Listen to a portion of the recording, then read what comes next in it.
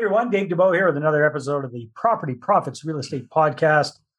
Today, zooming in all the way from beautiful Los Angeles, California, Bill Gross, like gross profit. I love that. Bill, glad to have you here. And if you haven't had the pleasure of meeting Bill, he is a longtime real estate entrepreneur. He's a realtor. And what I'm most interested in finding out more about from Bill is he's a specialist when it comes to dealing with probate and probate properties and probate opportunities in real estate. So, Bill, welcome to the show. Well, thank you so much. Excited to be here. So, Bill, let's jump in first of all. For those of us who aren't super familiar with probate, I mean, we've all heard that term thrown around and whatnot. What does that mean when it comes to us as real estate investors, real estate entrepreneurs? How could that fit into our smorgasbord of opportunity? Well, I think the thing to pay attention to most is, in general, when there's a property and it's in probate, it means there's a motivated seller who is going to sell the property one way or the other. Now, that's not always true that they're going to sell, but once they list it, they've made that decision, unlike a retail seller who may change their mind or not. So as investors, we're always looking for someone with motivation. And the vast majority of properties in probate were owned by somebody else. They never lived there. The condition is such that nobody wants to really take it over in the family. And so it's a good pool of motivated sellers, and in particular for the fix and flip market, properties that need to be brought back to the market after some rehab or some remodeling. Yeah. So basically to back it up even more, because again, we've heard of probate, but probate is basically somebody passed away and here's their property, and now the family or whoever's the executor, whoever's in charge of liquidating the estate has to figure out what to do with this property. Am I saying it pretty much right there? Yeah, I would call it my phrase like this, that probate is when you sue yourself and the proceeds end up with your family or legacy. In the United States, and we have a tool called living trusts. I think you have something similar in Canada, where you can kind of like put the assets in a third party entity, like a corporation, but it's a living trust, to avoid probate. And so probate's what happens when you don't prepare properly. And it basically is the way the state will decide how your estate, whatever you have left over, gets divvied up to heirs after taxes are paid, after all creditors are paid, after the attorneys are paid, after the court is paid, how it gets divvied up. So anytime, if you like the government to make those decisions for you, probate is your answer. Most people find it's more efficient to avoid the government. I'm saying that facetiously, obviously. But probate is really when the government gets to decide how your assets are divvied up after your death.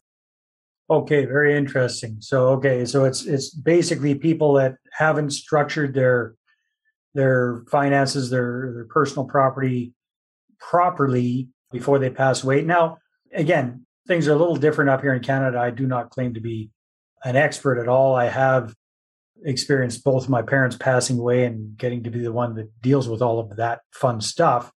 Both of them had wills, yet still things went through probate. There you go. Here. So same thing in the States. Even if you have a will, your things are going to go through probate. The biggest misconception about probate is people think, well, if I have a will, I avoid probate. Not true. The state will use your will to determine how to, in the probate court, divvy up your assets after taking off all the fees and attorneys and all that. So a will is adjudicated in probate court, as opposed to living trust, which really, again, creates a third entity that has the assets. So as long as they're in your name, you're letting the government decide what to do with it. And a will it can help expedite the process a bit, but wills can be fought, contested in probate court. And even if the will is not contested, you still have to go through the probate process to effectuate the will. Right. So it really does not do the job that most people think it does. Okay, good point. So, Bill, explain to us what's the big opportunity for us as real estate entrepreneurs to focus on probate properties? How do we find them? How do we negotiate? How do we get them under contract? How do we buy them? What do we do with them once we've got them? What are you typically seeing people do? I know you mentioned this is very popular with flippers, right? But walk us through the process if you don't mind. So I'd say there's a couple opportunity points for professionals, investors, wholesalers, and agents pre-probate. So I know a lot of full-time investors, full-time marketing people, people who are mailing and doing professional marketing, will buy a database of people who've passed that's cross-referenced to people and property. And they skip trace it to figure out the phone numbers, and they'll mail and or call those people, assuming somebody passed and has property that somehow has to be disposed of. And, most property does after somebody's passed. If they're living in it, somebody else is going to move into it. So that's the biggest one, though there's a high threshold of, buying the data. That's probably expensive data to get. There's a company, probatedaily.com or foreclosuresdaily.com, same company. They sell pre-probate data, and successordata.com sells pre-probate data.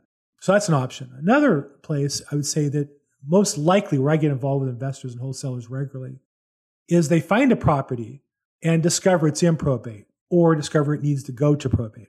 So if they discover it's in probate, having somebody in that county who knows the rules and knows the law to help you get through that's critical. And I do classes for investors, wholesalers. I have a weekly call where I kind of train them on some of the fundamentals.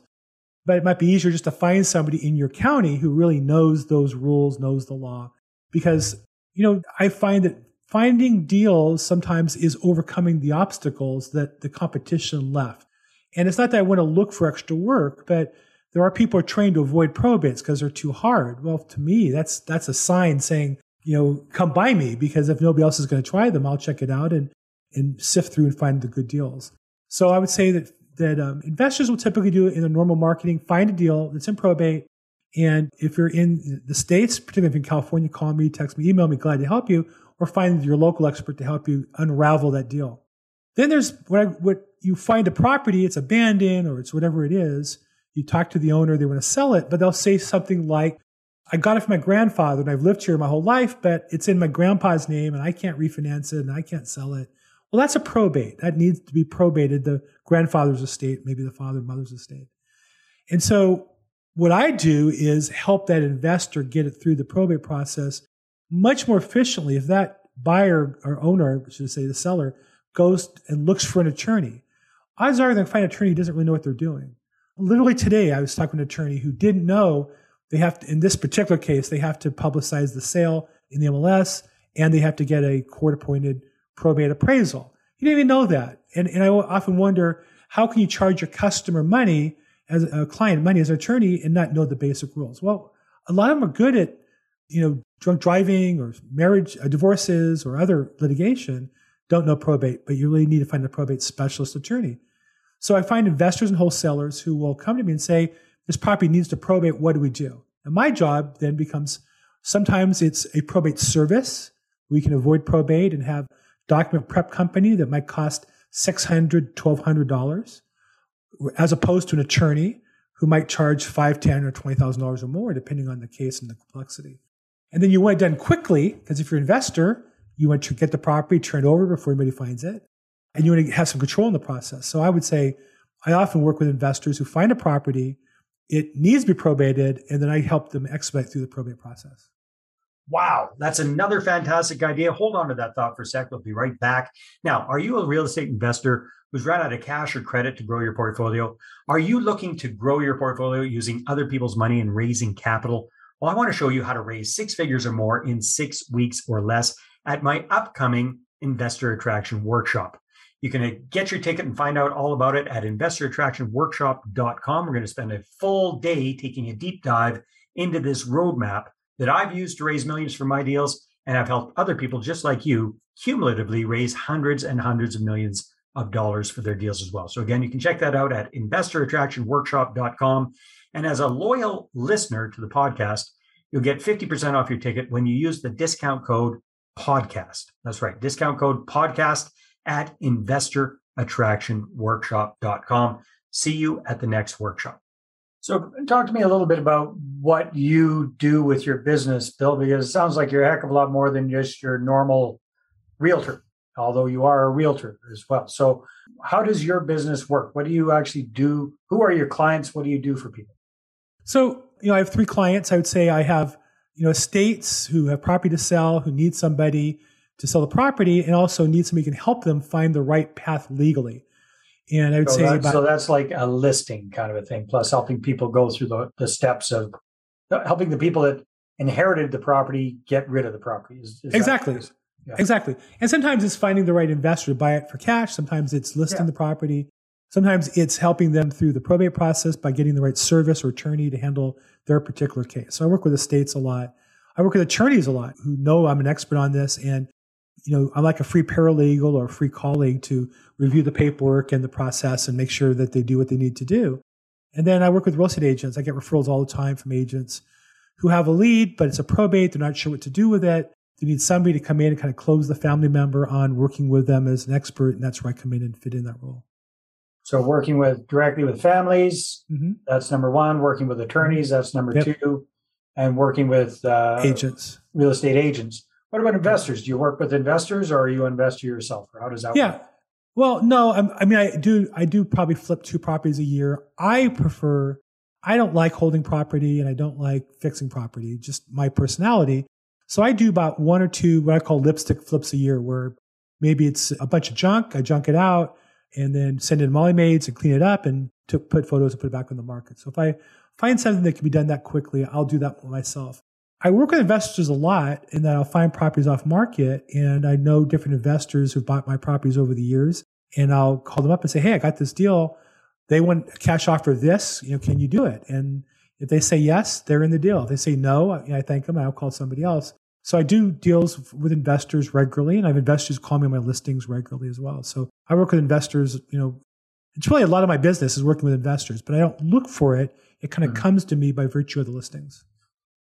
All right. So, Bill, if somebody's watching this interview and it's still sounding like it's a complicated pain in the butt to get involved with with probate properties, what would you tell these people? Obviously, if they're in LA, they can call you up and work with you. But what's the big benefit in your mind of focusing on getting educated about probate properties and focusing on this niche?